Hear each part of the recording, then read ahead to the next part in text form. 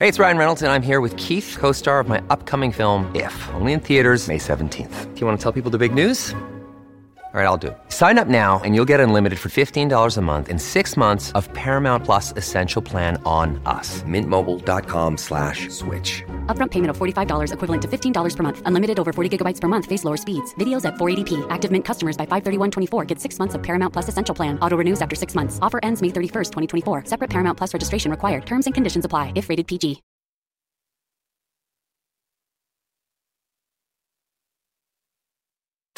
Now, back to On Point with Alex Pearson on Global News Radio. I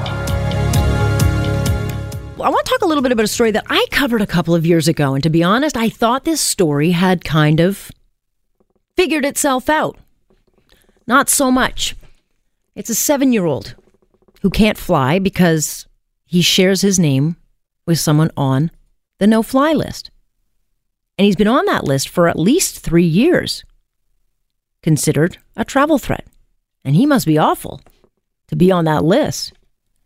Because even the Canadian government has said children 18 and under do not need additional screening if they're on that list. But Adam Ahmed, who is the boy, happens to share the name with another person on the no-fly list, so he is guilt by association. So every time he tries to travel with his family, he gets caught in this travel snare. And the family, last time I chatted with them, the federal public safety minister, Ralph Goodale, had told them, we'll look into it. But so far, nothing's changed. Except that the fact that the number of people affected by this is growing. I think it now numbers around 100,000.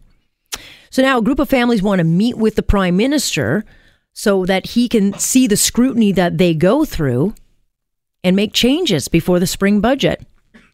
So let's bring in Mom. Kaji KG joins us now. I hope I said your name right. It's Khadija. I knew it. Look, don't take it personally. I mess up everybody's name. It's just not my thing. Thank you. Last time I got to speak with your husband about this issue, and, I was surprised. Why is this not figured out? How is it that 2-3 years later, this child is still on the no-fly list? Yeah, it's this child and many others. I mean, we've been contacted as recently as today by another parent who said that they saw the story in the paper and just were contacting us because their 14-year-old is in the same predicament. We've been waiting for, basically what we're waiting for now is for the funding to be approved for this new redress system that we've been advocating for. And so we're hoping that will be approved in the next federal budget coming up soon in the springtime. What are you expecting, though? Because, I mean, this, I don't think people understand how much of a problem this is until you get to an airport and find out you're essentially, you can't go anywhere. It really affects your life.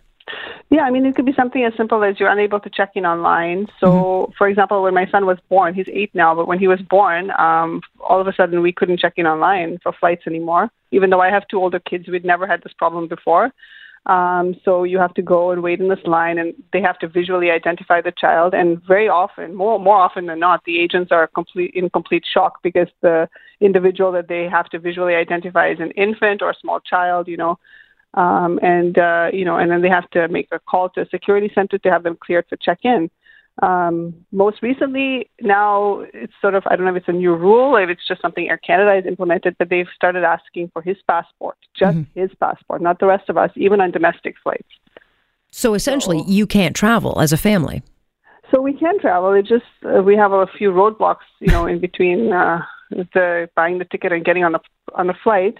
And the boys, a lot of the boys, as they get older, mid-teens, older teens, they get pulled aside for additional screening and additional questioning because they're not so young and so obviously innocent anymore. So, there are these additional roadblocks. We've had people who've missed flights, families who've missed flights because their children have been pulled aside for questioning, delayed, for many hours, and inconvenienced even in foreign countries. Like they've been delayed and inconvenienced in missed flights in foreign countries because of this issue. Yeah, I mean, that would be, I think, as a parent, my number one concern is, okay, I can get on the flight out of Canada, but what if I can't get back in or I can't board the plane and I'm stuck in another country? Yes, and this has happened. It's a major concern. We've had some boys who had such bad experiences that they're afraid of traveling now. Some of them have since become adults, and are still afraid of traveling by themselves because they don't know what awaits them if they travel by themselves. And it's not just one ethnicity. I know of a number of people who have gotten stuck on these no-fly lists. I mean, it affects random people that I know, and it can last for years, these headaches. Oh, absolutely. I mean, we have families from all different cultures and backgrounds contacting us. We have, David Matthews, the son of a Canadian veteran. We have people from all over the country, all different backgrounds. It's not exclusive to one sort of culture or nationality or, one particular sounding name, not by any means. Yeah, I mean, look, I think what confounds me, I mean, and it really shouldn't at this point in my life, is that you would think that common sense would prevail, certainly in the case of children. I mean, clearly a 7-year-old, and when this started, I should point out that Adam was, 6 when this started? Well, yeah, I mean, when we first went public, he was 6, but he's been in this predicament his entire life. So he was flagged since birth, right? And he's 8 now. Yeah, right. So, I mean, at what point does a government official say, okay, look, let's just think outside the box here and figure it out? Exactly. I mean, we would love an answer to this question. I mean, I think it's been over 2 years now. I think that's plenty long enough. And, this is our last push for advocacy is to have this approved in the next federal budget, the funding for the system, because the system does exist. The system exists for people who are actually on the list and for people who are actually denied boarding. In our cases, our children are never actually denied boarding because they're obviously innocent. Well, I'm going to take it one step further. Why can't they just get a paper issued to them, a document that says, I mean, there has to be a simple and straightforward way to say, there's an exemption here. I just can't understand why someone cannot go into the computer, take this name out. I mean, I know that sounds easy, but it's government. They never make it easy.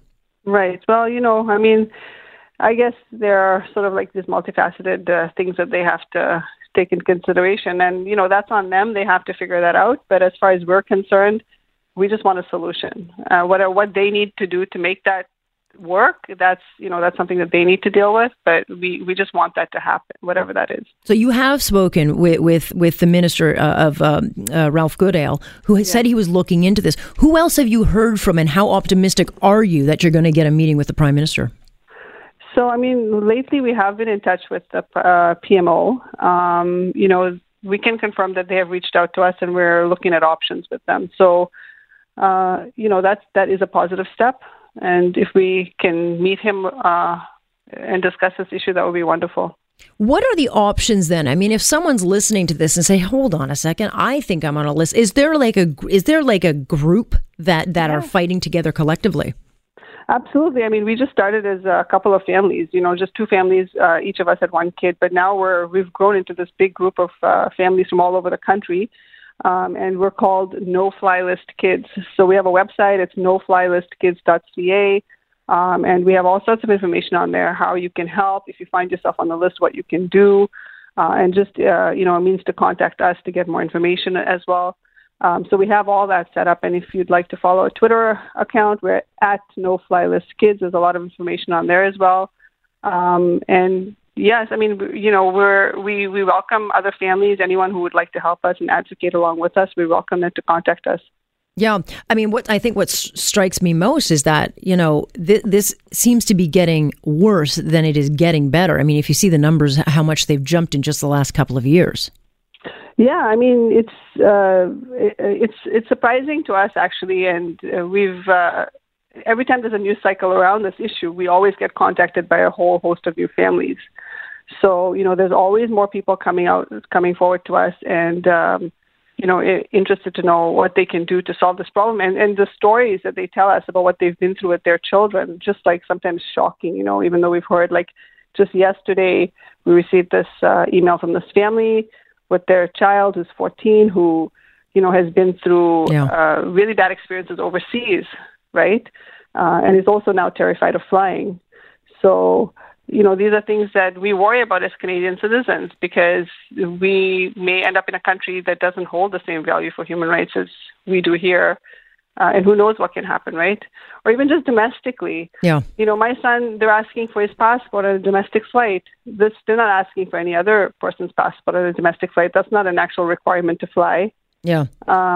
But, so it's sort of like this 2-tiered system for people who, for the rest of us, and then people who are caught in this sort of like shady area about the no-fly list, right? Well, do me a favor. Let us know what happens if you get that meeting, or if I have to call it in another 2 years to see if Adam is on that list. I hope not. I hope we won't be talking in 2 years' time. I hope it's resolved well before then. Yeah, the next time I talk to you, it should just be to say hi. Thanks so much for joining us. Thanks. That is Khadija KG, who is the mom of this young boy, Adam.